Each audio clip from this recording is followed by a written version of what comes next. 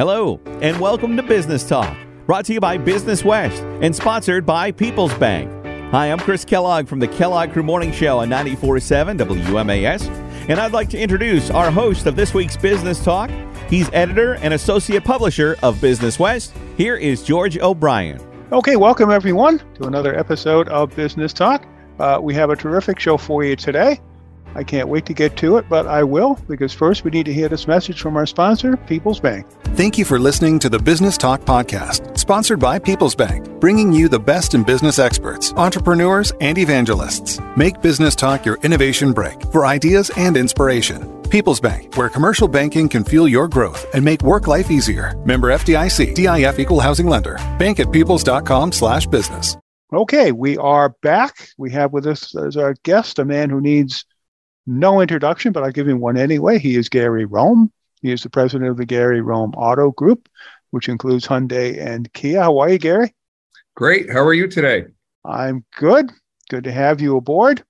We have a lot to talk about. My goodness, there isn't anything we couldn't talk about today. But Gary, as most of you know, anybody who has a TV or a radio or a newspaper knows that he was Times Dealer of the Year this year, Auto Dealer of the Year. Congratulations for that. Thank you very much. And on top of that, he was named one of Business West's difference makers for 2023. Quite a year for you. You'll have to. Yes. Busy year. Busy. So this is a time when I put in a plug for all of our difference makers. Like I said, we have introduced those in the magazine, and we have an event coming up April 27th to honor Gary and all of our difference makers. We have a tremendous class for 2023. So visit businesswest.com and you can read all about it and order tickets to our event. Going to be a fantastic difference maker show this year. Congratulations again on that. Yes, thank you. Anyway, so let's talk about Dealer of the Year for a few minutes. This is a national honor that goes to someone who prevails over others from different regions. Tell us a little bit about this. Oh, yeah, sure. Thank you. It's been going on. It's been happening for about 50 years, a little over 50 years. And the way it works is a national honor. National Automobile Dealers Association has a convention once a year. I was in Dallas. There was 25,000 people in attendance, and there was 47 other honorees. Each association in each state pretty much picks a nominee. So in Massachusetts, there's about 759 dealers, and the Massachusetts Auto Dealers Association picked me as their honoree. And then when we were down in Dallas, I was one of 48, and they have a business school at University of Michigan that picks the winner. And basically they identify the nominees based upon being a franchise dealer, being successful as a franchise dealer, but more importantly, what they do for the community, building a strong community and their involvement in the community. So my experience for a car guy like me that's grown up in the business, it was really surreal to be picked as one out of 16,000 dealers across the nation. And when I was there at the event, it was really, much like the Oscars. There was a big auditorium, 3,000 people there, red carpet. It was really, and I had no idea that I was the winner until I was up on stage, and they picked me as one of the regional winners. There's 4 regional winners, and then they picked me as the national winner. But as I was standing up there next to the CEO of Time Magazine, Jessica Sibley, and the president of Ally Bank, I could see the teleprompter. So I was standing there and I could see the words coming across the teleprompter, and they were saying, and He went to work with his father, and he would stop his father in the hallway on Saturdays and beg him to take him to work. And I'm like, oh my gosh, they're talking about me. So it was very, it was surreal. It was exciting. Yeah. It's nice to be honored for something that we love doing, which is great. Well, congratulations again. And talk about that a little bit more. Honored for what you're doing. Now, this is not just for selling a lot of cars, although that's part of it. This is for also all the things that you do in the community. And I know this is going to be really hard to do. But you can kind of summarize some of those things for us real quick. Absolutely. Sure. Yeah. And really, I should say it's not about me, although I get a lot of the recognition and the accolades. It's about our team and what they do every day. We have a very vibrant corporate culture, and we do a lot of things together. And I think I speak for the team when we say we don't feel like we have to do these things. We get to. A lot of the work we do is actually after hours, and a lot of folks do it on their own time. But we want to give back to the community. We want to build a strong community. The community supports us, and we want to support them. Just a few things. I think I counted up another interview that I had, and that we were involved in 26 different initiatives throughout the course of the year. And they could be anything from supporting Holyoke Homework House to having one of our big event that we have for the Ronald McDonald House, where it's called Trees of Hope, where we filled the showroom full of decorated Christmas trees that have been donated. Many of them have gift cards on there, and we have a 14-day event. We host a kickoff on Friday night where we have a live auction, and we helped the Ronald McDonald House raise $175,689 last year during that event. And that's just one of the things we do. We're involved with Rays of Hope. We have these pink plate frames, which we make and we have had made. We install them on cars, and for every plate frame that's installed, we donate $5. We had an event with them a few years ago, raised about $25,000 for them. So that's just a few of the things. But our corporate culture is so vibrant. And I created a position called the Corporate Culture Officer. Her name is Kathy. I think you've met her, and we call her Captain Culture. So we have a whole calendar of events.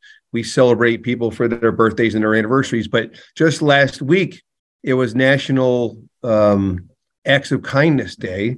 So we had a small budget for that, and they went out in the community and they did random acts of kindness. They went up to, in this case, the crossing guards at the local schools, and they gave them $25 Dunkin' Donuts gift cards just for doing what they do. So it's part of what we do, and those are just a few examples of what we do in the community.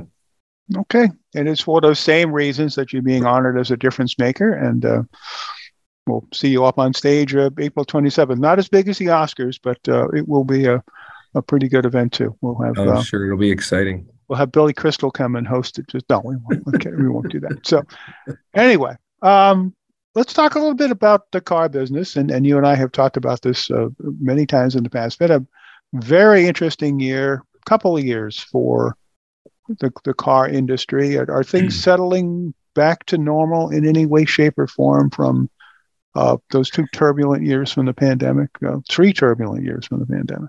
I think it's a new normal. I don't think it'll ever be back to end quote normal.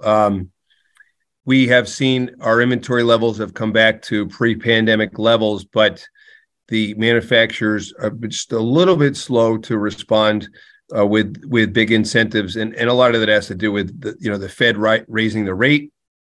The prime rate is at a record level, so it's just the low rate financings that we saw when the pandemic first came out, 0% financing for 84 months and no payments for 120 days. I don't think we'll ever see that again, but we do have some great incentives, and we do have more inventory now, which is nice to see. Okay, and consumers have more choices than they had, say, 6 months ago, absolutely, a year ago, 18 months ago. Yeah. Right at the height of the pandemic, we had almost 200 cars on order, and folks would have to wait 2 to 4 months to get a car. Now cars are plentiful. They're not in oversupply. So we do have some that are available now, and some for the harder to get vehicles, maybe like a plug-in hybrid or a hybrid vehicle, they may have to wait 30 to 60 days for one of those vehicles. Mm-hmm. Well, there was talk that the manufacturers were going to get to like this situation that we were in maybe a year or 18 months ago, where people would essentially order the car, and manufacturers were in a situation where they were building to order. They weren't building any more cars than they needed to, and there just simply wasn't as much inventory. People started thinking, well, maybe this will be the wave of the future. We won't have all this inventory. People want a car, they can order it. The manufacturers will make it. It'll be in 4 months. It doesn't look like that's going to happen, but I wanted to get your opinion on that. No, I think that they thought that that model would work, but it doesn't work because they need to keep the factories running.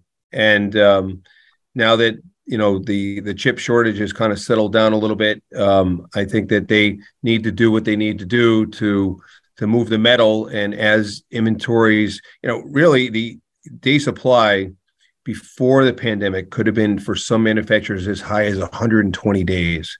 So now the day supply of cars is around 29 days, which is quite a bit higher than the 4 or 5 days we had before. But it's still, there is not an oversupply of cars. It's just, it's more manageable now. Interesting. Okay, you're listening to Business Talk, a podcast presented by Business West and sponsored by People's Bank. We're talking with Gary Rome. He is the president of the Gary Rome Auto Group.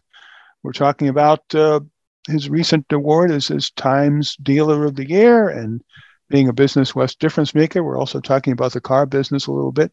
Talk about the shift that we're seeing. Seems like a lot of shifts happening in the auto world these days. Fewer cars, more SUVs. That trend is continuing, but also the move toward electric.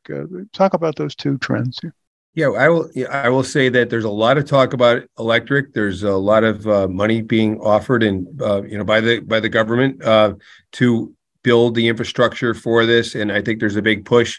I think that their goal to not have internally combusted engines by 2025 is a little aggressive.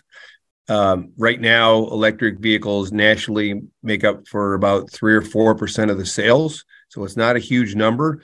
But there is a lot of discussion about it. We've been very bullish about electric vehicles. We have superchargers that I've installed so that you can charge your vehicle in 18 minutes to 80%.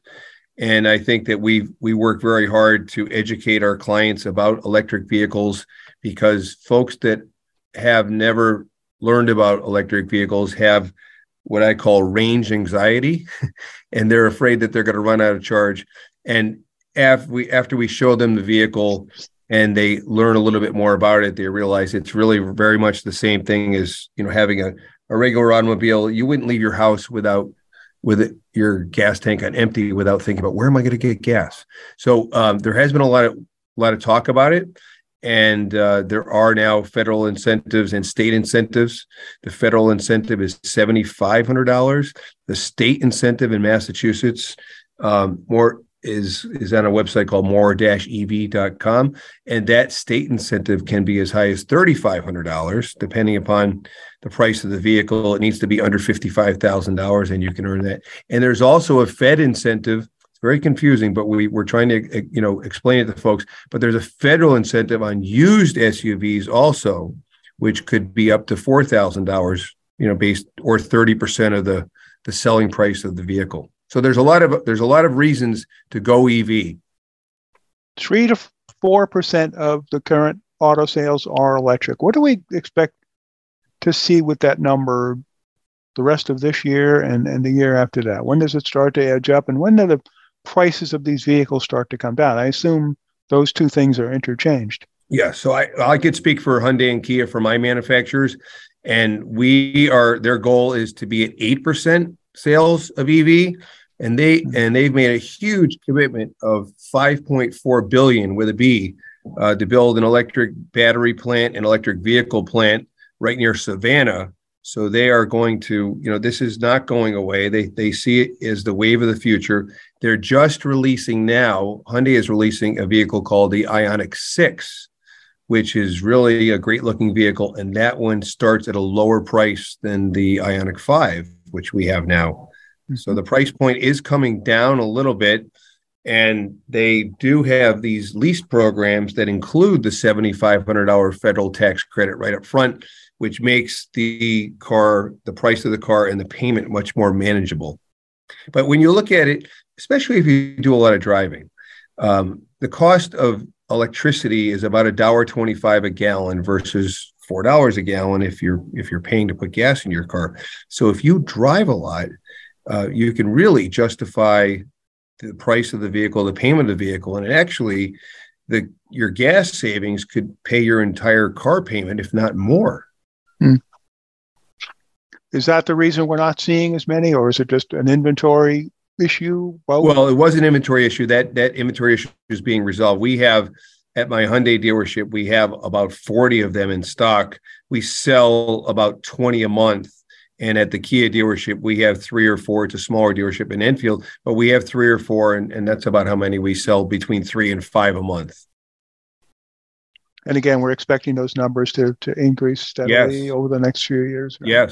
Yes. So, and in 2025, people will have an option, theoretically, at least. Yeah, theoretically. One unique thing that we have at the Hyundai dealership, I'm one of 5 dealers in the country that have a subscription program. It's called Evolve Plus.